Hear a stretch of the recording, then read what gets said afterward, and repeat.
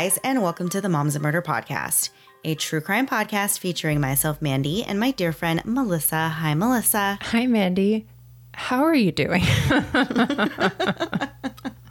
I am doing just as well as possible, given the circumstances, I guess. I mean, it's just been a really weird week. I feel like I'm in the twilight zone. Oh, that's what I was going to say. Time's not really a thing, and I don't even know. Yeah, we're hanging in there. How are you? Doing well. Doing just as good as one can do with what's going on. Nothing super exciting, which is fine. We're just staying home. We're social distancing ourselves.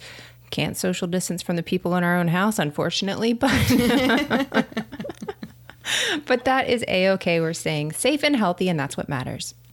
Yeah. So are we. We're staying in. Except I had to go take my son to the dentist today. And so we had to leave the house, and that was fine. And he just had to get a little cavity filled. So he got that taken care of and everything was fine. And then we got home from his appointment, and he started immediately eating snacks, because there's tons of snacks in the house right now. So he was like, oh, we're home, I'm going to eat snacks. So he started eating snacks, and I kind of got busy. I was folding a load of laundry, and I all of a sudden look over and I see that my son has blood pouring out of his mouth. And so I was like, whoa, what's going on? And he's just sitting there it's can't feel anything. like nothing is happening. And so then it dawned on me, I'm like, oh my gosh, he has Novocaine. So he is not feeling that he's literally chewing his lip off. I just felt so bad for him. And so it was just one of those moments of well, okay, I guess this is what we're doing now. Yeah. So, but he's fine. I tried to handle it as gracefully as possible. I was like, hey, buddy, can I have the grapes and you can drink a glass of water? And he was like, okay. And then, And then after I saw, what it was like, I was like, oh man, this is probably going to hurt afterward, once the Novocaine wears off. But he ended up falling asleep on the couch, took a nap, and he woke up and he said it doesn't hurt, but his lip is really big and fat. So I feel terrible. And so now I can look forward to him biting it again, and again and again, because it's so big. So I'm sure he'll be dealing with that now for a while. So that was a very exciting thing that happened this week. And yeah, it was just one of those moments where I was like, okay, I mean, why not? Yeah. If not now, then when? So before we get into the episode, though, if you had bought tickets for our live show in Chicago, we were so excited to see you, and we are so bummed that is going to have to be rescheduled for good reason. We all know what's going on right now in the world, and we want you to be safe and healthy, and we want everybody to come and have a really good time. It would be, I can't imagine going right now, meeting with people and talking to people and trying to make jokes in such a situation that we're in. It's different being in our homes, but being in a live situation, oh my goodness, that just does not sound good. But if you purchase your tickets through the City Winery in Chicago, they will be emailing you once they get dates figured out. Of course, they're doing a million reschedules, so it's not just us. So be patient with them while they kind of work through that. And we'll have a new date, and we'll get that on the books, and we will go from there. And it will be great and better than ever, and we'll be even more prepared. We were already pretty prepared. And so just imagine how prepared we'll be next time. Yeah. It'll be not a train wreck. It'll be, like a small car wreck. That's all. That's how it'll be next time. Yeah, definitely. So yeah, we are really bummed out that we are not going to be doing that when we thought we were, but we will definitely do the show, and we will keep you guys posted on the details of that. So yeah, we'll be looking forward to getting a new date ourselves. We don't even know yet, as Melissa said. Just be patient, and we will be excited to announce that soon. Yes. I hope. Yes. Okay, so this week's episode, we were off last week, and that was a nice little break for us. But now we're back at it this week, and I'm super excited about this week's episode. I think a lot of people will really enjoy this story because there's a lot of fascinating elements that kind of go along with it. And that's really something that I think appeals to a lot of true crime lovers. And me in particular, I love the stories that have a lot of things going on with one particular person, where they have a really crazy background or a lot of different details about their life. So that is the case in this week's episode. And so all of the dynamics of the relationships in this story, everything kind of led up to this main event, which was the death of a well-known attorney in Reno, Nevada named Larry McNabney. And before we get into the story this week, we're going to tell you a little about Reno in this week's segment of We Googled This City. So while you're home and quarantined, here's some facts you can share with whoever you are socially distancing with. And trust me, after a week, you'll actually love these facts, guys. It's finally Googled the City's time to shine. This is just useless information that you can throw with whoever you're stuck in a hole with. Okay, here we go. Reno is located in Nevada and has a population of around 248,000 as of the 2017 census. Nevada is actually the largest state that produces gold in the U.S. It's only second in the world behind South Africa. And this fact isn't funny, but if you're playing Trivial Pursuit during quarantine, you're welcome. The video for one of my favorite 80s songs, Take Me Home Tonight by Eddie Money, was filmed in Reno. If the song was to be updated to today, it may be named Take Me Anywhere But Home Tonight. And lastly, Reno is the birthplace to blue jeans. That's right. Back in 1870, somebody asked a tailor by the name of Jacob Davis, which does not sound like a very 1870s name, does it? It sounds like somebody who'd be in your kid's class today. But they asked Jacob Davis if he was able to make a pair of pants that were a little sturdier. Davis took the challenge on and added copper rivets to his design and paired with Levi Strauss to finance his pattern. And that's how we got jeans. So next time you wear your favorite pair of jeans, think of young Jacob. Without him, we wouldn't have jeans. Nor would we have timeless hits like Baby's Got Her Blue Jeans On by Mel McDaniel or Blue Denim by Stevie Nicks. And who could forget the classic Apple Bottom Jeans from my hometown hero, T-Pain. So Jacob, today and every day, we put on our boots with the fur and thank you from the apple bottom of our hearts. Go ahead, Mandy. So when you hear the words personal injury attorney, you probably know the name of at least one in your local area, thanks to the catchy commercials that many of them have. Here in Central Florida, the one that comes to mind first for me is John Morgan, and probably is the same case for you, Melissa. Morgan & Morgan, for the people. We also have another guy, Dan Newlin, who is not quite on John Morgan's level, but he is still one that I hear about a lot. So if you lived in or near Reno before 2001, there's a chance that you may have heard the name Larry McNabney before. Larry was well known in Las Vegas and the surrounding area for his commercials where he would wear a cowboy hat and he would speak to the camera while riding on a horse and, pushing his legal services. He became known as the Marlboro Man, and he was famous for taking high-profile cases. Larry's journey to becoming a famous personal injury attorney began on December 19th, 1948, when he was born to his parents, Marie and Jim. As a child, he experienced the unimaginable loss of both his brother and his father. His older brother had returned from Vietnam and sadly succumbed to a drug addiction and eventually died of an overdose. Just 3 months later, Larry's grief-stricken father took his own life. In 1966, Larry graduated from Reno High School and went on to attend the University of Nevada, Reno. He obtained a bachelor's degree from the university in 1970. Larry then attended law school at the University of the Pacific's McGeorge School of Law, and in 1974, he graduated near the top of his class.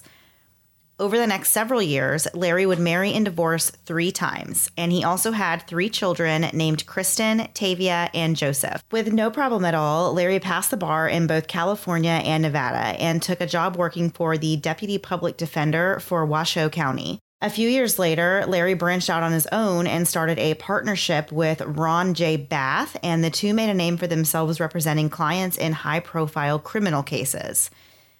Larry was great at his job as a lawyer thanks to his high-spirited and organized personality and the confidence that he brought to the table.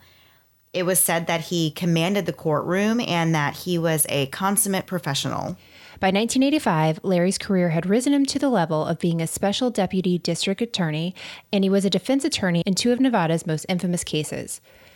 The first was the Harvey Casino bombing trial, where Larry was part of the team that represented John Burgess Sr., a man who had gambled all of his money away at a Harvey's Hotel Casino in Lake Tahoe and decided to plant a, quote-unquote, doomsday bomb in order to get back at the hotel. Once the bomb was planted, John sent a letter to the casino that stated that the bomb could not be moved or disabled, but if they met his demands, he would tell them how to disable it. On August 27, 1980, John was attempting to disarm the bomb when he accidentally set it off, causing $12 million in damage and forcing the hotel to close its doors for nearly a year. But luckily, no one was injured in this event. The other high-profile case that Larry was a part of was the company drug cartel trial. He and more than 10 other defense attorneys defended the 12 people who ran the interstate drug cartel. This particular cartel, the company, which is kind of a lame name for, I mean, no disrespect, cartel, but I just think you could have done better. The company used violence in their multi-million-dollar operation in which they made and sold methamphetamines and operated a large marijuana plantation in Northern California. The cartel had attempted to kill a U.S. Forest Service employee, as well as fired shots at police helicopters and planned the killings of state and federal narcotics agents and witnesses. They had also killed a disloyal member and made attempts to kill 2 others who had done the company wrong. I take back everything I said about their name. So the trial began in January of 1988 and ended up lasting over 16 months. The trial was so lengthy that there were over 30,000 pages of transcripts, and the prosecution presented thousands of exhibits into evidence, including proof of over 2,000 narcotics transactions over an 11-year period. At the time, this was one of the longest federal drug trials in history. And it was really hard on Larry. He told the Los Angeles Times, quote, "If I would have known it was going to go this long, I wouldn't have taken the case. I've gotten a divorce during this trial. I've gone through a lot of personal changes. I'm not saying it's directly the result of this trial, but the pressure has sped things up. I think I'm going to quit practicing after this is over. Seriously, maybe I'll play the flute or take a year off and do nothing. If I never set foot into a courtroom again after this, it will be too soon." So he did not enjoy. Yeah. That was a rough 16 months. That is so much time to do anything, any one thing for 16 months. Oh my goodness. That would be really grueling, I feel like, especially with a case like that where it's a cartel and there's like a lot of attorneys are involved. And yeah, 16 months would be a really long time. Yeah. So when the company drug cartel trial finally came to an end in May of 1989 and all 12 defendants were convicted of 65 of the 71 counts against them, Larry made good on his word and he quit practicing law for the next 3 years. It was 1992 when he opened his first personal injury law office in Reno, and he would eventually go on to open offices in Las Vegas and Elko, Nevada. In 1995, Larry put an ad in the paper for help around the law office, and that's when he met the woman who would change the rest of his life. In July of that year, 29-year-old Elisa Barash responded to the Help Wanted ad, and after being incredibly impressed with her interview, Larry hired her on the spot. He really thought that Elisa was nothing short of amazing. He told his daughter Tavia that Elisa was brilliant and bright, and that she handled things and helped really take a load off of his shoulders. On top of being extremely intelligent, her IQ was allegedly 140. She also had a very charming and bubbly personality and a friendly smile. Elisa also had a daughter named Haley, but it was unclear from the research in this case when Larry actually learned about the little girl.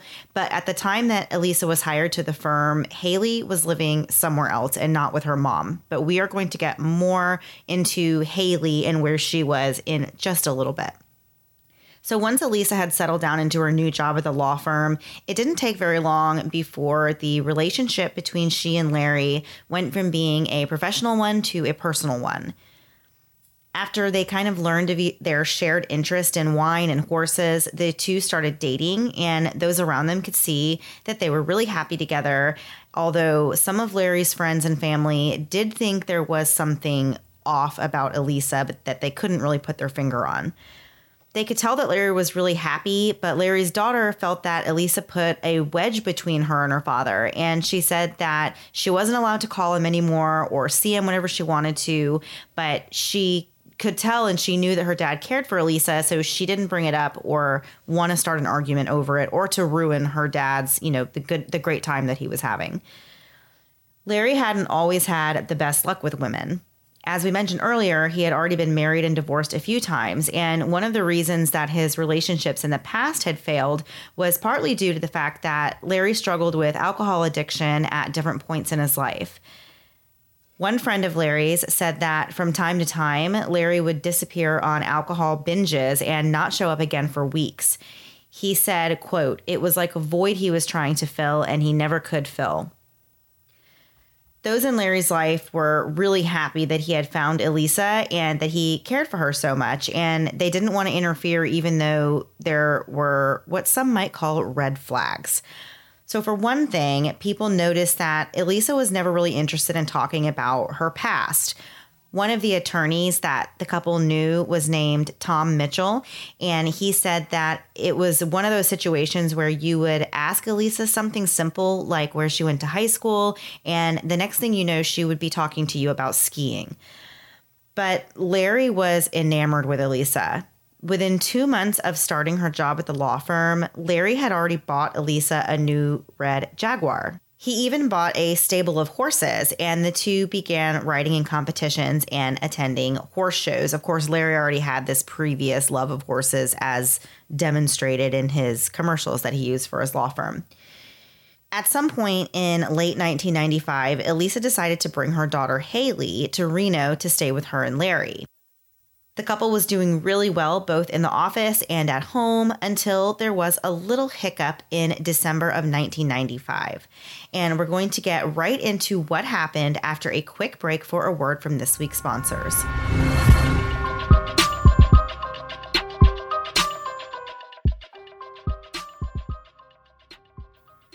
I always have the best of intentions when it comes to making fun, new recipes for my family, but I always end up reverting back to the old way of making the same 4 meals over and over again. It would get boring pretty fast if I didn't have HelloFresh to save me. My family's faces all light up when they see the latest HelloFresh delivery because they know their dinners this week are going to be amazing. I've loved using my meal kits to cook with my daughter. The directions are so simple and even have pictures to go along with it so that she can help make a meal that's easy to follow and delicious to eat. Last week, we made the figgy balsamic pork with roasted green beans and rosemary potatoes. My 11-year-old was not thrilled to try something figgy, and I was nervous as well, but everything we've had with HelloFresh has been absolutely delicious, and this was no exception. From the pork to the green beans to the rosemary potatoes, every bite was delicious, and we all cleaned our plates. With HelloFresh, there is something for everyone in your home, including low calorie, which is what Melissa and I tried this month, vegetarian, and family-friendly recipes every single week. HelloFresh can also save you time. The average trip to the grocery store takes 41 minutes, which is over 35 hours a year if you go once a week. HelloFresh is not only America's #1 meal kit, they also care about sustainability, and HelloFresh's carbon footprint is actually 25% lower than the store-bought grocery-made meals. Go to HelloFresh.com/momsandmurder10 and use code momsandmurder10 for 10 free meals, including free shipping. Again, go to HelloFresh.com/momsandmurder10 and use code momsandmurder10 for 10 free meals, including free shipping. In these unusual times, Rothy's hopes to brighten your day with beautiful, sustainable products and content. Have you ever bought a new pair of shoes and had to break them in? We've all really been there, and one minute you're enjoying a new pair of shoes on their maiden voyage, and the next thing you know, you've had them on 5 minutes too long, and now you hate them. That will never be a problem with Rothy's. Rothy's shoes are seamlessly knit with thread made from plastic water bottles, so they're ultra comfortable as soon as you slip them on, and that means there is zero break-in period. And that's just the tip of the iceberg of why Rothy's are the best shoe I've ever owned. Rothy's are not only comfortable from the moment you put them on, but they are fashionable as well. Rothy's come in an ever-changing array of colors, prints, and patterns. Rothy's are available in a range of styles. Plus, Rothy's always come with free shipping and free returns. I recently bought my second pair of Rothy's after I spotted a pair of limited edition sneakers in bubblegum. They are a very eye-catching shade of pink that adds a fun pop to my otherwise boring wardrobe. Now that I have 2 pairs of Rothy's, my biggest shoe problem is deciding which ones to wear. Rothy's has kept 50 million single-use plastic bottles out of landfills and transformed them into their signature thread, which is then knit into beautiful, sustainable, and comfortable shoes. Rothy's also recently began carrying purses, and they are absolutely gorgeous. Plus, they're sustainable just like their amazing shoes. When we say we wear these shoes all the time, we aren't kidding. Anytime we see each other, we're both wearing our Rothy's 99% of the time. Check out all the amazing shoes and bags available right now at rothys.com/moms. That's rothys.com, ROTHYS.com/moms. Style and sustainability meet to create your new favorites. Head to rothys.com/moms today. And now back to the episode.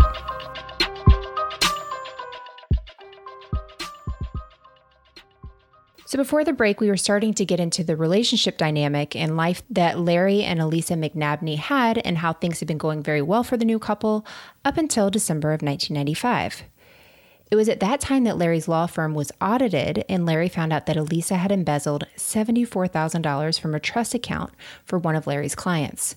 This was obviously a huge deal for Larry and for his reputation. He was publicly reprimanded and had to pay back the embezzled money, plus the cost of the disciplinary actions, and he was ordered to take 2 hours of legal ethics education. At the end of the ordeal, Elisa was no longer allowed to be a signatory on any trust accounts in any of Larry's law offices in Nevada. It seemed like most people would probably consider this a relationship deal breaker, but that wasn't the case here. The following month, on January 6, 1996, Larry and Elisa got married in Reno. Following the shotgun wedding, the new couple packed up and left for Sacramento, California, where Larry opened a new law firm and the couple resumed their wine and horse hobbies in their new locale. Once the new firm was up and running in California, Larry put an ad in the paper for a position earning $3,000 a month as a part-time legal secretary. Since they were now in California, Elisa could once again be the signatory on trust accounts. That's a lot of faith to give someone who just got you in a lot of trouble. Yeah. Right? Like a ton of trouble. You'd think you'd just say, like, there's just no reason for you to be on there. I trust you, but like, you don't have to be on there. I don't need you to sign these things. Yeah. It does seem weird. Like, especially after there's already been this like huge incident that cost him a lot of money and like drug his name through the mud kind of by letting this happen. So I just think it's crazy that, that you would ever give somebody. Probably says a lot about their relationship. Yeah, definitely. Yeah, I mean, because it doesn't make any sense otherwise. So soon after the ad for a legal secretary went up, a woman named Sarah Dutra turned up for an interview. Sarah was a young and bubbly woman who had only just graduated high school in 1998. At the time she applied for the job at Larry's law firm, she was studying art at California State University. She loved attending school and wanted to go to graduate school right after she finished her degree. Larry decided to hire Sarah to work at the firm. Despite there being nearly a decade between them, Elisa and Sarah hit it off immediately. Their relationship in the office and at work soon grew into a friendship outside of work, and rather quickly, the two women became inseparable besties.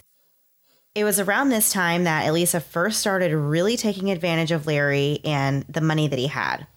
She would take Sarah on these expensive shopping sprees, and they would buy a lot of matching clothes, mostly Gucci outfits, and they would charge all of this to Larry's card. The women pretty much became attached at the hip and started doing absolutely everything together. And Sarah even started traveling to horse shows that Larry and Elisa would go on, even if they were out of town for the weekend. So as you can imagine, there was some serious tension between Larry and Sarah, and neither of them liked each other, and both of them were very vocal about it. But of course, Larry was in a tough position, and he felt like Sarah had just kind of barged her way right into his life and into his marriage, and he really wanted her out of the picture. But he was scared of what Elisa's reaction would be if he were to just fire Sarah.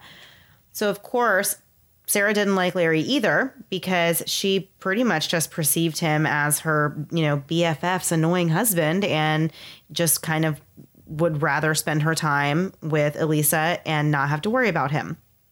So it got to a point where Sarah and Elisa were literally spending all of their free time with each other. The relationship between them was so intense that many people actually felt like if you were to look at them from the outside, you would think that they were the ones in a relationship with each other. It was clear to the outsiders that Sarah really dominated Elisa in their relationship, and she was behind a lot of the decisions that Elisa made, especially as it pertained to buying things. On September 10th, 2001, Larry and Elisa loaded up their horses and headed to a quarter horse show in Los Angeles for the weekend. It just so happened that Elisa's daughter, Haley, was away at a horseback riding school in Maine that month, so it worked perfectly for Elisa and Larry to get away. Sarah actually showed up at the hotel that the couple was staying at, which irritated Larry, although it really was nothing unusual at this point, and he was used to Sarah being the constant third wheel in his marriage. So Larry indulged in alcohol on this trip, even though he had previously given up drinking, and it is believed that an argument ensued between him and Sarah and Elisa. The next morning, September 11th, 2001, as we all know, things were very hectic across the entire country. Word traveled quickly about the terrorist attack on the World Trade Center and the Pentagon that killed nearly 3,000 people and injured up to 6,000 more. In the midst of all the chaos, the McNabneys and Sarah Dutra checked out of the hotel and headed back to Sacramento. Life at the office resumed as usual, except for one thing. Larry never returned to work after that weekend in LA, but it would be several weeks before anyone would catch on that something was wrong. Elisa, with the help of Sarah, ran Larry's law office as if he were still there, negotiating with lawyers and spending settlement money that came in from personal injury clients. She also hired a new employee named Ginger Miller. Having Ginger around to help with the office task would free Elisa and Sarah up to do more gallivanting. When Larry's family and friends started asking where she was, Elisa said that he was really just too sick to see anyone, including his own children. When clients of Larry started looking for him, Elisa told them that he was making a lot of out-of-town court appearances. At first, no one was really alarmed that Larry wasn't available. After all, he was a really busy attorney, and those who knew him personally also knew about his past drunken vendors and thought that this was really just par for the course for Larry. But after a month with no sign of Larry, his kids started to question Elisa's story, and they really started to think that she may have been lying about their father's whereabouts. So they decided to hire a private investigator to help them find their father. Larry's daughter, Tavia, said, quote, "What was strange to us was the length of time that she was saying Dad was gone, that he was in places he wouldn't have been," end quote. Unfortunately, though, the PI was unable to locate Larry. Around this time, Haley returned from horseback riding school, and when she asked where Larry was, Elisa said that she and Larry had separated and that Larry had gone off to join a religious cult, which is a very specific reason, but it's so specific that you'd almost think like, okay, you know, that seems so out there in a way, but that you just be like, what? There's no real follow-up questions. It's not like, I don't know. It's one of those lies that's so specific. Okay, that just makes sense. So in the meantime, Elisa was drastically changing her look. Between September and late November, she dropped 30 pounds, lightened her hair to a more blonde color, and started dressing as if she were 10 years younger. By the end of that year, Elisa had begun to sell off Larry's assets and give away his personal items. In total, she had around $500,000 worth of Larry's stuff, and she wasn't using the money to keep the office up and running. She was letting those payments get behind, and eventually she had no choice but to run the firm from home.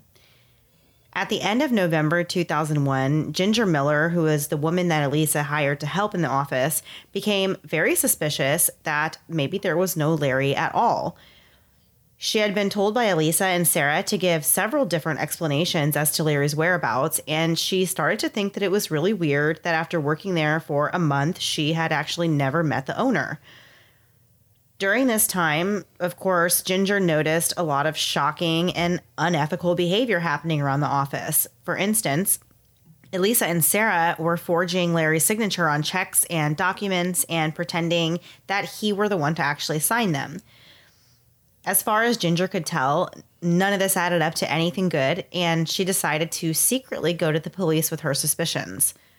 At first, the police didn't really seem too concerned about Larry's disappearance, and they thought maybe he fled to escape the debt that he was in. But they kept in touch with Ginger and asked her to continue working in the office and keep giving them any information that she might learn. Police eventually called Elisa to discuss where her husband was. And Ginger remembered that this call really freaked Elisa out. And suddenly Elisa announced that she was going to be attending a horse show in Arizona. So she loaded a bunch of her belongings into her horse trailer and she hired somebody to move the trailer to Arizona for her.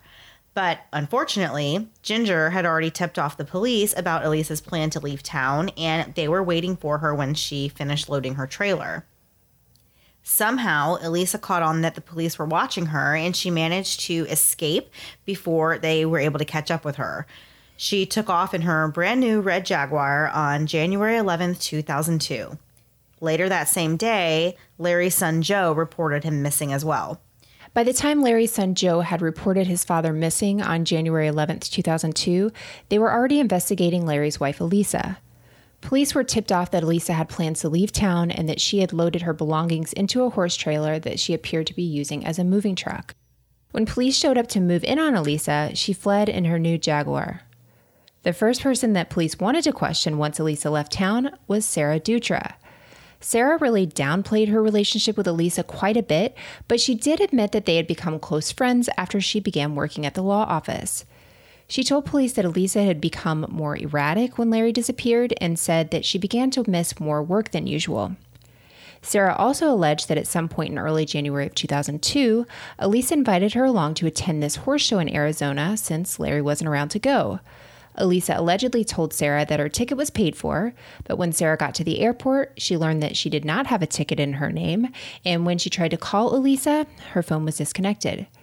Sarah told police she hadn't heard a thing from Elisa since then. The investigators already knew that Sarah and Elisa had a much closer relationship than she was leading on, and they believed that Sarah probably still knew more information than she was giving them, but they had nothing to hold on her, so they let her go. A short time later, on February 5th, 2002, an employee at San Joaquin Vineyard spotted something that would provide a huge break in this case.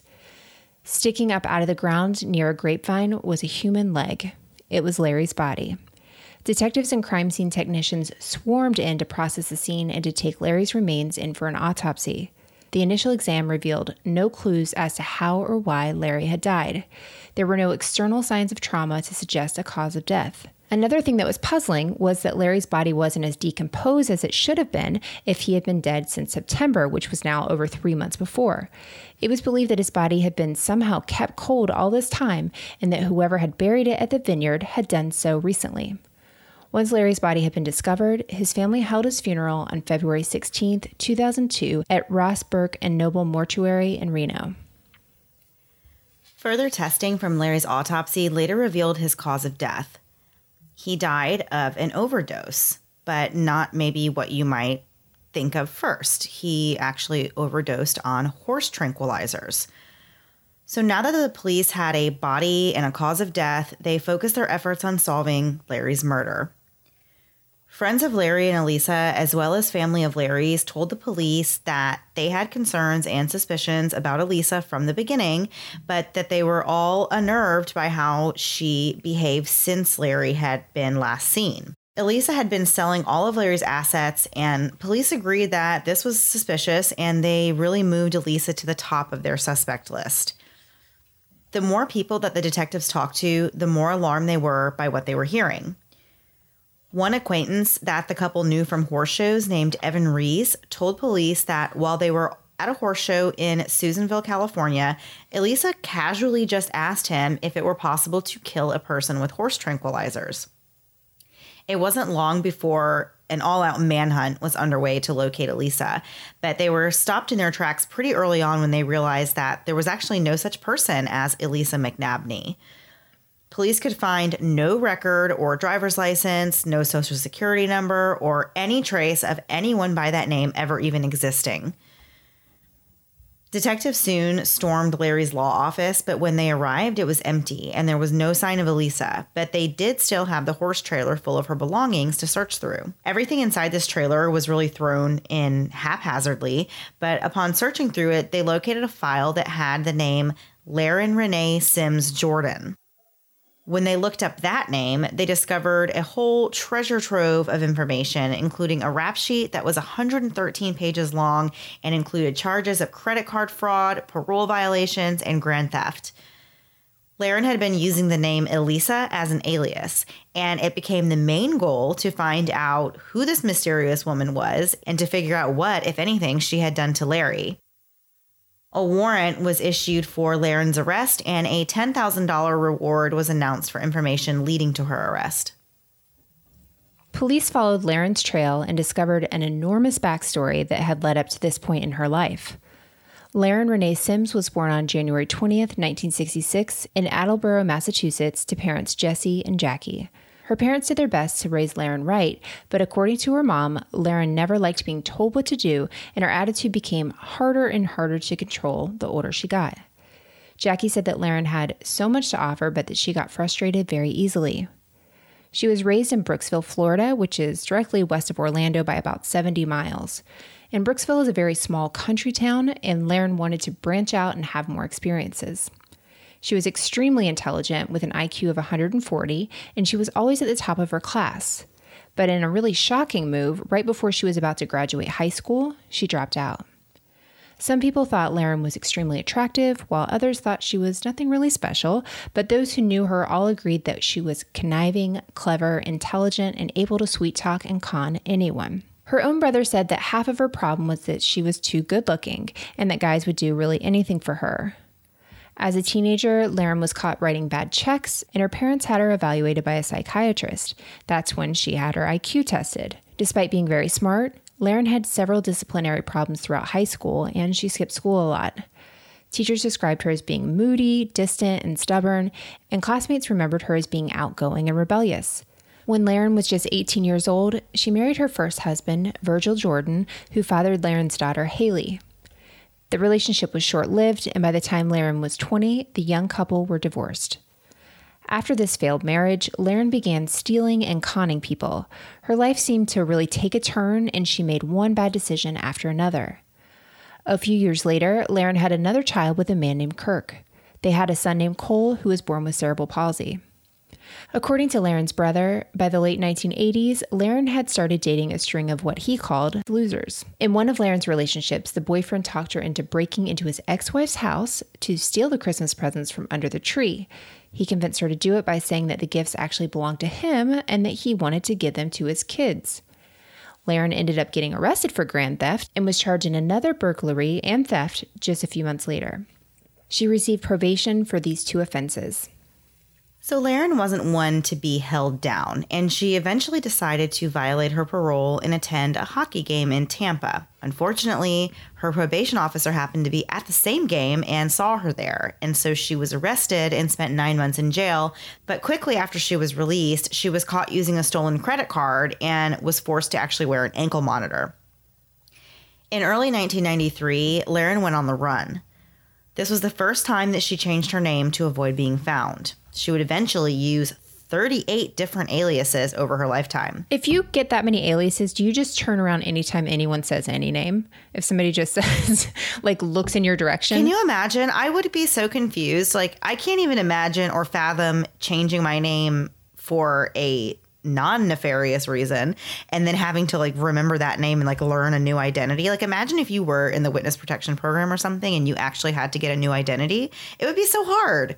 I would never remember. I don't understand people who have aliases. It really blows my mind that they can keep it all together and keep track of everything. Yeah, I don't know. I mean, you've got to think if I do this wrong, if I screw up, then the jig is up. So I guess if you're threatened with maybe prison time, you could probably put your brain cells together to remember it. So while Lauren had been on one of her jail stints, she had somehow managed to see the social security number of another inmate named Elizabeth Barash, and the highly intelligent Lauren just memorized this person's social security number in jail, which is just mind-blowing to me that she could see this person's number and just memorize it. She didn't have anything to write it down with or save it, and right. She just memorized it and later on decided to take over Elizabeth Barash's identity and was like, oh, you know what?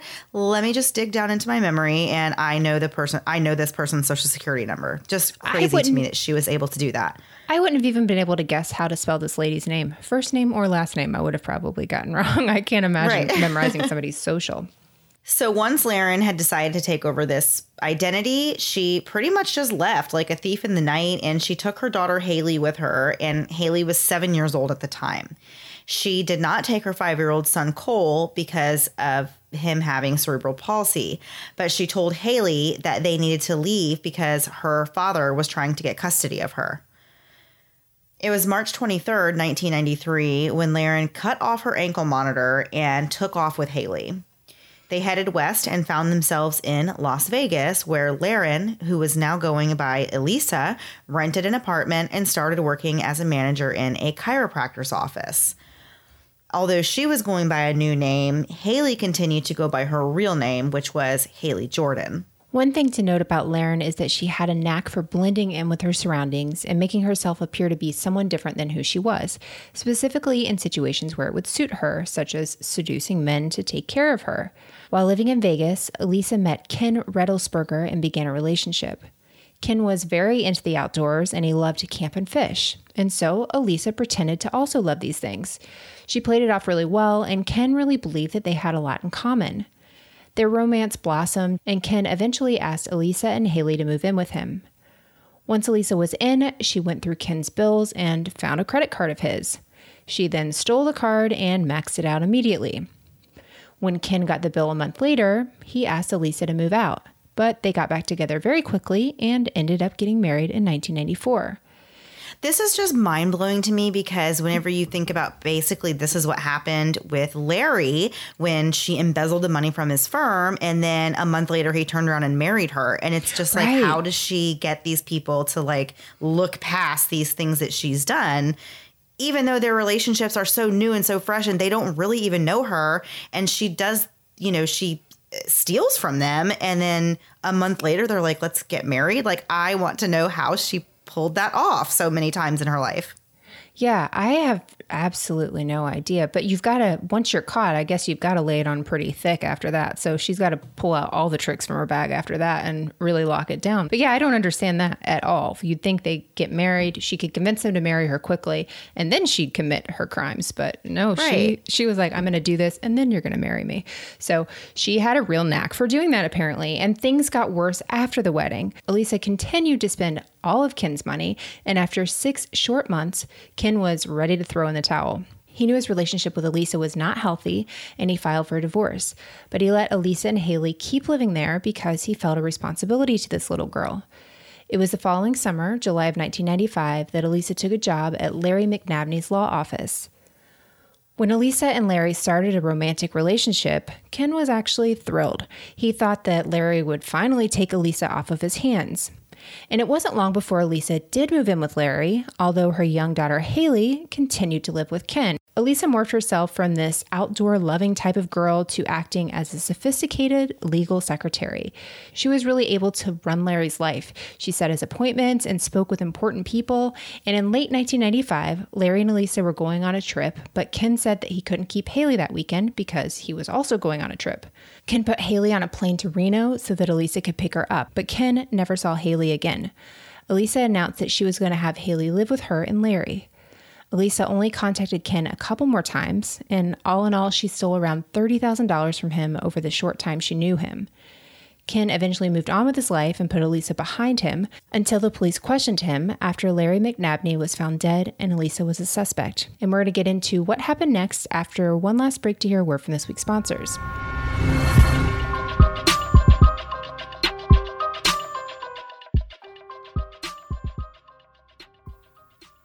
A lot of us are home right now teaching our kids whatever we can that YouTube hasn't taught them. And while searching the internet, I came across this fact that I wasn't aware of. Did you know that the bottom of a light bulb, the part that you screw into the light fixture, has a name? Fun fact, it's called an Edison screw, and it actually came out over 100 years ago. But the light fixtures in your house need to get updated more often than that, and the place to do it is Lamps Plus. Lamps Plus offers custom lighting options with more than 100 handcrafted colors that match lamp bases and shades to your own personal style. They have videos with design tips, inspirational photos with the latest trends, and one thing I really loved is that you can shop for every room in the house with their shop by room feature, making it super easy to figure out what goes where. Using this feature, I picked out the Cove Point light chandelier to hang in my dining room. I received it last week and I was amazed at what a huge difference it made in the room. It made it look overall so much warmer and inviting, which is exactly what I wanted. There is no reason to get lighting anywhere else. Lamps Plus is the nation's largest lighting retailer with over 55,000 designs, all from top brands including Minka. Minka is known for decorative pieces that blend function and style using innovative materials. Right now, Lamps Plus is offering up to 50% off hundreds of lights, furniture, and decor during the biggest sale of the season from now until March 30th. That's up to 50% off during the Lamps Plus half-price days in sale through March 30th at lampsplus.com/moms. Start saving right now at lampsplus.com/moms. Life comes at you fast, But when you're looking for counseling, minutes can feel like hours and hours can feel like days. You want help quickly, but how will you fit it in your schedule? Our problems rarely arise during normal work hours, so why is counseling mainly available during normal business hours? BetterHelp Online Counseling is there for you. Is there something that interferes with your happiness, or maybe something that's preventing you from achieving your goals? BetterHelp has you covered, and at times that are convenient for you. BetterHelp offers licensed professional counselors who are specialized in issues such as depression, anxiety, relationships, trauma, grief, and more. You can connect with your professional counselor in a safe and private online environment. You can schedule secure video or phone sessions, plus chat and text with your therapist without ever having to leave the house. BetterHelp is secure, convenient, and professional. If you ever find you want to change counselors, you can do so at any time with no additional charge. Financial aid is also available to those who qualify. Best of all, it is truly an affordable option, and Moms and Murder listeners get 10% off your first month. Simply fill out a questionnaire to help them assess your needs and get matched with a counselor you'll love within 24 hours.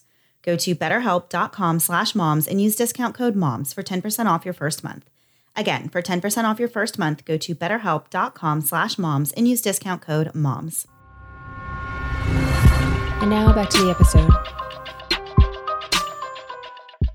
Before the break, we were talking about how this man, Ken, who had been dating Elisa before she met Larry, had just put Elisa's daughter, Haley, back on a plane to her, and he never saw her again. Elisa decided that the child was going to live with her and Larry, and that was kind of the end of things between Elisa and this man, Ken, and that was, the final tie between them that was cut off. So he didn't hear anything about her again until the police came questioning him regarding Larry McNabney's death. So Ken told investigators that Elisa's name was Elizabeth Barash when he first met her, and the police found an address for a woman by that name in West Palm Beach, Florida. However, when they arrived there, they found not the woman they were looking for, but instead they found the real Elizabeth Barash, who had her identity stolen by Laren while they were serving time together, as we said previously. Little did they know, Laren had actually already fled to Destin following Larry's murder, and she was living there waiting tables at an upscale restaurant as well as doing clerical work at a law office. And she had also changed her name once again to Shane Ivoroni. It's so interesting to me when people do aliases. I guess sometimes you actually steal other people's identities, right, but I wonder if they ever just make up the names. I guess not. I guess you have to have more than just a name. You have to have an actual identity. Maybe, but I mean, why not have fun with it at some point? You've had so many. Just take a few of your favorite things, put them together. On 30 Rock, this is not important, but there's a doctor named Dr. Spaceman, which if you spell it out, it's Dr. Spaceman. So I always thought one of those things would be kind of fun to have. So in this time, she also cut her hair and dyed it brown, and she dropped from a size 10 to a size 3. On the search to find Laren, police visited her parents, who said they actually hadn't seen her in 10 years. But the police eventually had a stroke of luck when Laren's boss at the restaurant that she worked at reported that his credit card had been used to pay for a meal after Laren attended a Kid Rock concert with a man named Robert Murphy. So all of this kind of goes together, and you'll see how this all leads up to the end of the story. So on March 14th, 2001, Laren's boss from the restaurant went to her other employer, Paul, at the law firm, and told him what she had done in regards to stealing his credit card and using it. So the law office then decided, we're just going to check her out. They looked at the social security number that Laren gave when she was hired, and to their surprise, this social security number came back to a man, which I guess makes sense if she was using the name Shane. I guess that could be a guy or girl's It could go either way, but yeah, that makes sense that it came back to a man. So they alerted the police, but Laren caught on that something was up, and she made a quick exit. She told her coworkers that she was going to go to the doctor, but instead she ended up leaving work, and she called Robert Murphy, who was the man that she had just been to the concert with, and asked him to go out on a date with her. And then at the end of the night, she stole his truck and $600 from him, but she left him a note and the keys to her car and said that she would be bringing the truck back in just a few days. On March 15th, police located Laren's red Jaguar, but they were surprised to find Robert behind the wheel. And when he told them that Laren had stolen his truck, they started to look for that vehicle instead. It took a few days, but on March 18th, the truck was spotted abandoned at a Winn-Dixie near the beach. Officers ended up finding Laren sitting on the beach in a chair, and when they approached her, she simply said, "I am the one you are looking for." Whoa, that's like Breaking Bad. I'm the one who knocks. Yeah. Like, that's some confidence. Yeah. Well, the police said, they felt like she was tired of running and she was just ready to kind of, Right. surrender. So she was arrested without any trouble and charged with first-degree murder. And she would have to be extradited to California, of course, for her trial.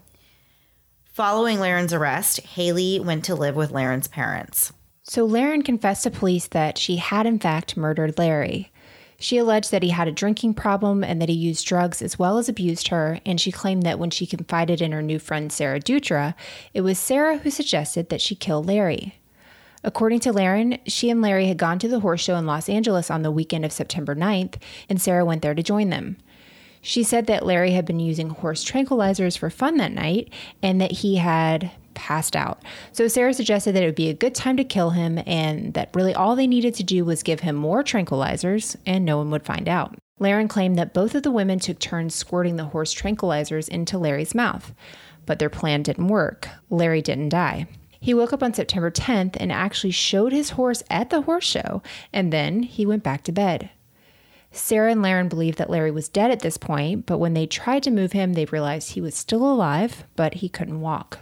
The women had to think fast to come up with a solution for what to do with this heavily drugged man, so they decided to rent a wheelchair.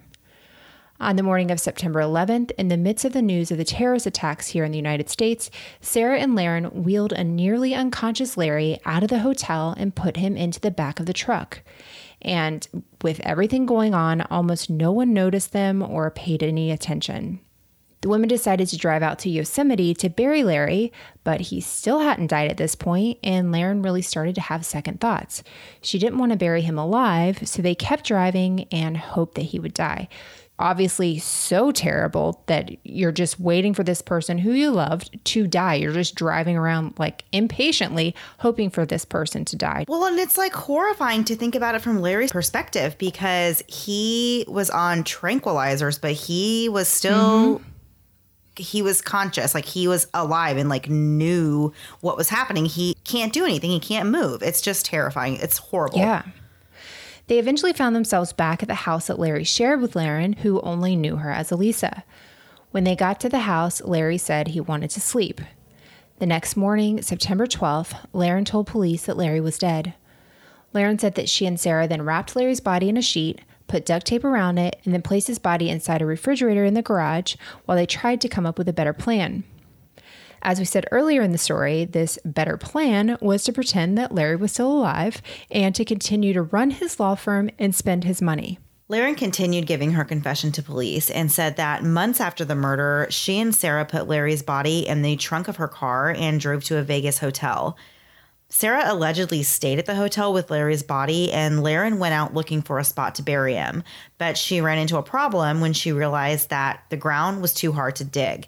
So the women then drove Larry's body back to California, and they decided to bury him in this vineyard. Laren snuck in at around 4 o'clock in the morning and dug a hole and placed Larry's body inside.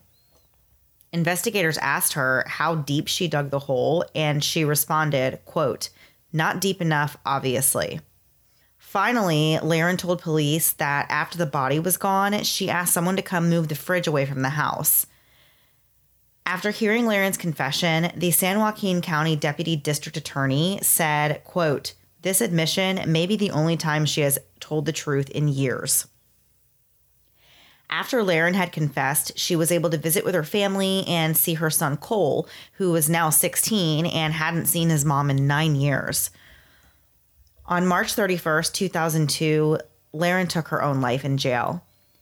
She left a suicide note addressed to her attorney, Thomas Hogan. She put the note in an envelope, tore it into 4 pieces, put the pieces into a sandwich baggie, and placed it in the corner of her cell. In the note, Laren described a hostile relationship with Larry and alleged that he first hit her on July 2nd, 1996. She said that she confided in a friend who also worked at the office at that time, and when Larry found out that she told the woman, he fired her. Laren wrote, quote, "Tom, I think we both know it doesn't matter what kind of man Larry was. We murdered him. Of course I should spend the rest of my life in prison. Sarah should too. I wish I could change what happened, but I can't." Laren's note also alleged that Larry had threatened Haley, and she believed that killing him saved her daughter from him.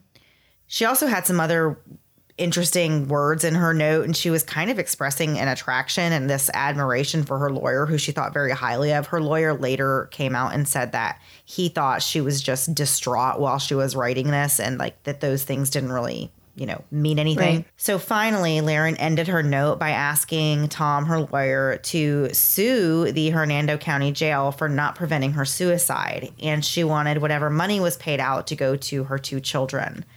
She said that she hoped they could move into their futures without this heavy burden, and felt that she did them a favor by not putting them through their mother being on trial. After police heard Laren's side of the story, they arrested Sarah. They believed they had enough evidence to charge her as an accessory to murder at the very least. Sarah denied that Laren ever told her anything about Larry being abusive or that she should murder him, and told the police that Laren was evil and was trying to pull her down with her. Sarah said that it was Laren who gave Larry the tranquilizer and who wanted to bury him alive in Yosemite. Sarah said that she was terrified of Laren and believed she would end up dead if she went to the police. Sarah was eventually charged with first-degree murder. Her trial began on January 16, 2003. Laren's confession, though, was not allowed into evidence in Sarah's trial. The prosecution presented their theory that Sarah was the true mastermind behind Larry's murder, and it was all motivated by the mutual dislike between them. Prosecutors alleged that it was somewhat of a love triangle situation where both Larry and Sarah wanted all of Laren, or Elisa's, attention, and Sarah was particularly loving the very fancy life that she was living on Larry's dime. It was believed that Larry had told Sarah that he was going to fire her 2 days before he was murdered, and that was really the true motive behind the killing. Larry's own children agreed that Sarah was a driving force behind their father's murder. They believed that if it wasn't for Sarah's influence, he would actually still be alive, and that Laren really did love their dad before Sarah had come into the picture. Prosecution said that Sarah participated in this with her eyes wide open, and that she was more than willing to help, and also became closer with Laren after the murder. Sarah's defense was that Elisa was bored with Larry, so she decided to kill him, and then she manipulated Sarah into helping her cover it up. She claimed she was terrified of Laren and what she was capable of. But Haley actually testified that Sarah never once seemed scared of her mom. Ginger Miller, who was the woman that Laren hired after Larry's murder, testified that at the time that Larry was missing, Sarah and Laren laughed, shopped, ate, and even slept in the same bed together. They spent all of Larry's money, and Sarah pretty much moved into his house with Laren. They even cleared out Larry's side of the closet in the bathroom so that Sarah could put her stuff in there. After 4 days of deliberation, the jury found Sarah guilty of voluntary manslaughter and accessory to murder. On April 21, 2003, she was sentenced to 11 years in prison. She went to Central Women's Facility in Chowchilla, California, where she stayed until she was released on August 26, 2011 at 31 years old. Wow, what a story this was. I feel like this was kind of 2 stories in one, because you have the terrible murder of Larry McNabney, but then I feel like Laren's life story is a whole story of itself. This whole history that she had, and that Larry had no idea about, and no one did until the police started digging into her and found out that this woman is not named Elisa, and actually she's used many other names and aliases and has committed crimes in the past and everything. Yeah, it is really a crazy story, and super interesting, the backstory and kind of how things got to where they ended. So thank you so much to Haley for researching this episode. This was really in-depth and really an interesting story, and one I knew something about, but I had no idea all the background of Laren. Okay, Melissa, so are you ready to turn the page, as we say, and move on to our last thing before we go questions this week? I would love nothing more than to do that, Mandy. Me too. I know you posted in the Facebook group looking for new and fresh suggestions for things that we could talk about for Last Scene Before We Go. And, everybody's brain is so just crazy this week. So we are going to answer some silly questions that are not serious, and hopefully you guys will enjoy them. I think they're good ones. I think you picked good ones, Melissa. I'm very happy and excited to answer them. Such a big moment for me. Thank you so much for the people that wrote them, because I did literally nothing. Okay, so the first one is from Adrian, and she has, I love this question, pros and cons of being tall versus being short. Mandy, do you want to kick off some pros of being short? Okay, pros. I don't know that there's a ton of pros. Honestly, you're going to hate my main happy pro, but it's very Mandy and very anti-Melissa. I like being short because I enjoy hugging people that are taller than me. It makes me feel really secure. Do we give you security? Imagine how we feel. It does. It really does. I enjoy hugging pretty much anyone because everyone's taller than me, and it's just really nice. I mean, I like hugging people shorter than me, mostly my kids only, because that's the only people that are shorter than me. I like hugging people. You sound like Buddy the Elf. I do, though. I'm a hugger. I am a hugger, and I like hugging people. But I like being short. I like being the short person involved in a hug. It's a little weird. So now do you see why I'm not a big fan? I'm not a short person in any hugs. I am the one providing comfort, and I am a hot mess. So that's not helpful at all. But Mandy, another plus for being short is that your clothes just fit you. Like, you don't have to think. I don't know. No, Melissa, if you, no. Can you get it altered? Okay, so I know. Yeah, I could if I wanted to. Okay, but like pants, you can't, they don't fit. They are so long. They're like, they can cut that off. You cannot add material. I can't get a waistband of extra. Okay. Yeah, there's just it's done. Once they've made it, you can't get it tucked. You can't untuck it. You're just screwed. You have to buy talls online like some sort of monster. Wow. Okay. It's been rough. I can see that. Yeah, so I don't know, but pros, I really like being my height. I don't think that it is a terrible life to live. I'm not like, I don't think I would hate being taller, but like, I don't just sit around and wish that I was taller. I just accept that I'm a short person, and that's just how it is. I mean, I like it. I feel like there's plenty of pros. I just can't really think of them off the top of my head. Can I tell you another pro? Unless you're standing with me, no one will ask you how tall you are. If you're tall, people just will be in line behind you and say, "Oh, wow, how tall are you?" And then immediately ask if you play basketball. So you are always, and I see that now with my daughter. She's 5'5" now. So anytime we go anywhere, people are like, "Whoa, how tall are you?" And so I love it because I'm like, yeah, I've gotten that my whole life. So at least she has a tall person to like commiserate with. But people never mean it rude, but they will never ask a person under 5'10" how tall they are.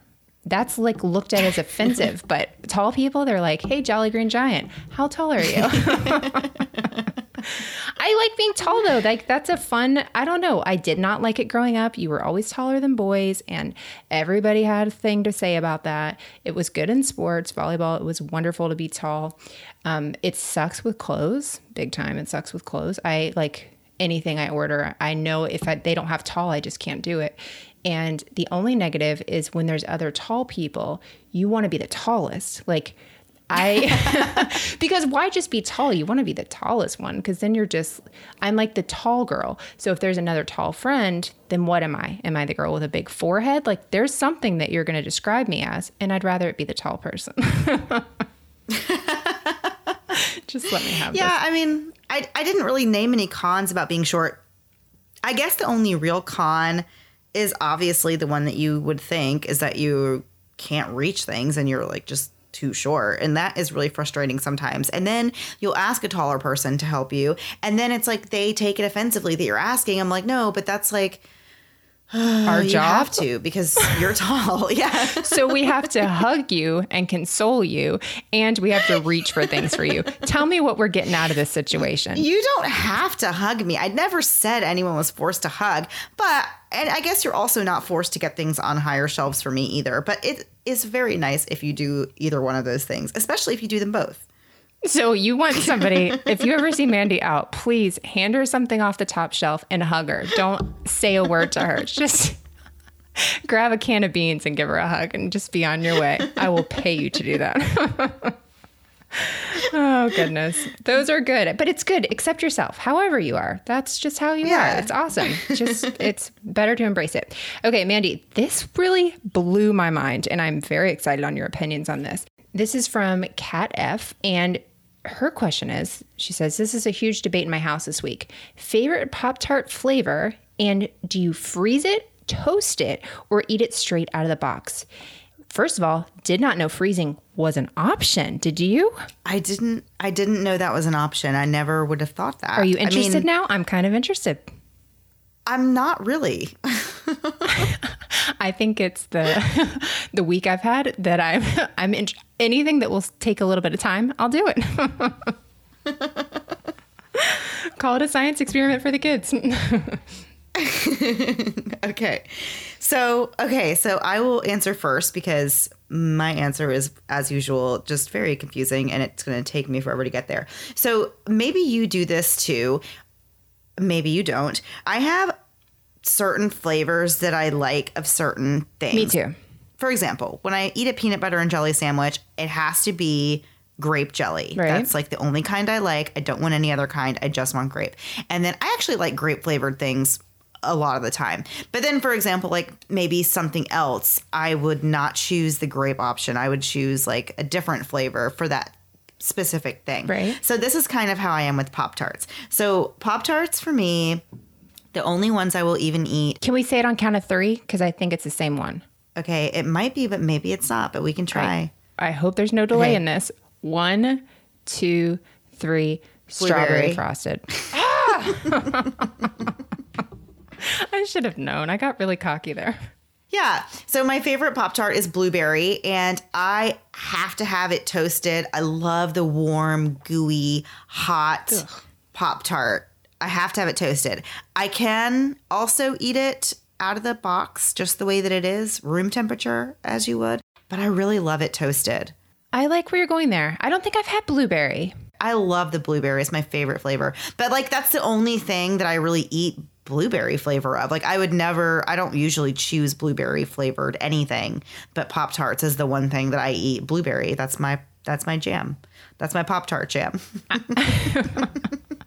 But that's similar to me where I've eat the strawberry frosted one and I'm not entirely sure I've ever even tried another flavor, but I know that I like the strawberry one. So that's the one I always get. So I do it toasted or not. I don't care. I typically just eat it out of the package. I don't really care that much about it being toasted. It's so good when it is. See, I guess I don't really care about it that much either. And I will just eat it out of the package. But if I have time or patience, rather, to put it in the toaster for a little bit, it is so worth it. It's so good. Can I tell you a suggestion that somebody said that I had never even considered? Putting butter on it. So toasting it and putting butter on it. Oh, yeah. Mandy, I can see how that would be. I'm not knocking anything this week. No, I can see how that would be delicious, actually. That sounds really good. That, I know. I hope we're changing everyone's life with whatever they have in their pantry right now. We just gave you recipes for the week. Oh, goodness. I don't know. I love Pop-Tarts, and this made me very hungry for Pop-Tarts. So this did not. I know. I love them too. I actually haven't eaten a Pop-Tart in a long time. My kids don't like them, which is really weird because kids usually love Pop-Tarts. But right. You know what I loved as a kid? Toaster strudel. Yes, we never too. had them in my house. But my neighbors had them. They had the best snacks. They had gushers. They had everything. Oh, gosh. I hated my friends who got lucky and had like cool snacks and right? foods They had like stuff. I know. They always had the best snacks. So I remember going over there and they just made me a toaster strudel for no reason. Like it was not somebody's birthday or anything. Yeah. And I was just like, what is going on here? Why aren't you giving me a box of raisins? Or like, what did we call it? Like ants on a log, banana with peanut butter and raisins. I thought that was like some very classy stuff to serve your I know. Serve your that friends. was so me as a kid. And like, I actually feel terrible and we can talk a little this is totally not related to Pop-Tarts, but I always feel bad for my kids because I was always raised in a house that never had snacks. Like we didn't have sodas. We didn't have chips. I didn't get fruit by the foot. I didn't get like anything like that. Even though I always wanted those things. My mom was like, no, they're not necessary. It's like not a necessity and you don't need to have it. So I never did. And so now I don't buy that kind of stuff for my kids. Like I really don't ever buy, we don't really ever have Pop-Tarts. I do buy fruit snacks every now and then, but we don't really eat fruit snacks. I never buy chips. And so my son, now that we're all home and spending so much time together and my kids want to eat constantly, my son had like a full breakdown the other day because, and like, I don't know where this came from, but he came up to me and he's like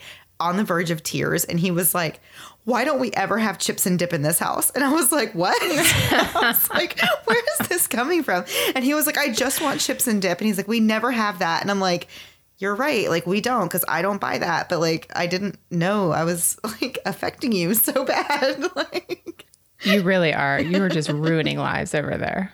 That's so funny. So yeah, I'm going to have to get some chips and dip as soon as it's safe for me to do so. Yeah, there you go. There's something to look forward to, right? Right. All right. So we're going to play the trailer for Criminal Conduct, which if you're listening to this on Tuesday, I don't know the date because dates don't matter anymore. It came out the day before Monday. So this show is already out and you should definitely listen to it because it's so good. And I've already gotten to listen to an episode and it's awesome. So go ahead and after you listen to us, click subscribe and go ahead and listen to the first episode. It's there and just stay and listen to the promo and then move over there. Do it in that order or whichever order you want. Just subscribe. All right, guys, we will see you next week. Same time, same place, new story. Have a great week. Bye. 911. Hey! Please get someone to my office. What's going on? Please, my girlfriend, I think she just shot herself with blood everywhere, please. She what? She shot herself. Please. Ma'am, I need you to calm down. It's sir. Ma'am, listen to me. It's sir. Listen, hang on. Let me tell you the truth. I work with y'all. Get someone here now. This is Jeremy Banks. He's calling for help because his girlfriend is lying in a pool of her own blood, holding his gun. You see, Jeremy Banks is actually a sheriff's deputy in St. Augustine, Florida. And his girlfriend, Michelle O'Connell, well, she wasn't supposed to die tonight. John, you've worked in law enforcement. What's striking about this 911 call? There's so much about the 911 call that got my attention. Seconds count in a life or death situation, but Jeremy Banks chose to take the time to demand the dispatcher call him sir. Her disrespecting him had to be immediately addressed. Because the way Jeremy set the stage for us, he told our dispatcher that my girlfriend shot herself, but you get there and there's just too much that didn't play out right. The sheriff had already made up his mind. That case was a suicide, tragic suicide. That truthfully could have been predicted. Jeremy Banks had nothing to do with that case. A year ago, when we first started looking into this story, we learned that someone else had already been doing their own investigation. Not a detective, not a private investigator, but a private citizen named Eli Washtok. And he was digging up all kinds of new information. But then one day, before he could finish his investigation, somebody killed him. New at 10, only Action News Jax was able to get to the condo, and you can see there the door has been replaced. Someone was after them. So what did you think when you heard he was killed? Yeah, you ask me, there's no doubt in my mind. It's all tied together somehow. Dude, he was a quiet guy. The only thing he was doing with his life was investigating this murder, and all of a sudden, boom, supposedly he's turned up some good stuff, and now he's gone. What happened to all the evidence he collected? And why was someone after him? Now, we're picking up the Michelle O'Connell death investigation where he left off. You're not a bad man, you're not a bad man, I'm not a bad woman. You're not a bad man, you're not a bad man, I'm not a bad woman. From the creators of Twisted and Pretend podcasts, this is Criminal Conduct, Season 1, an investigative podcast looking into the death of Michelle O'Connell and the murder of Eli Washtok. The body, bury the body, body, bury the body, bury the body, bury the body for me.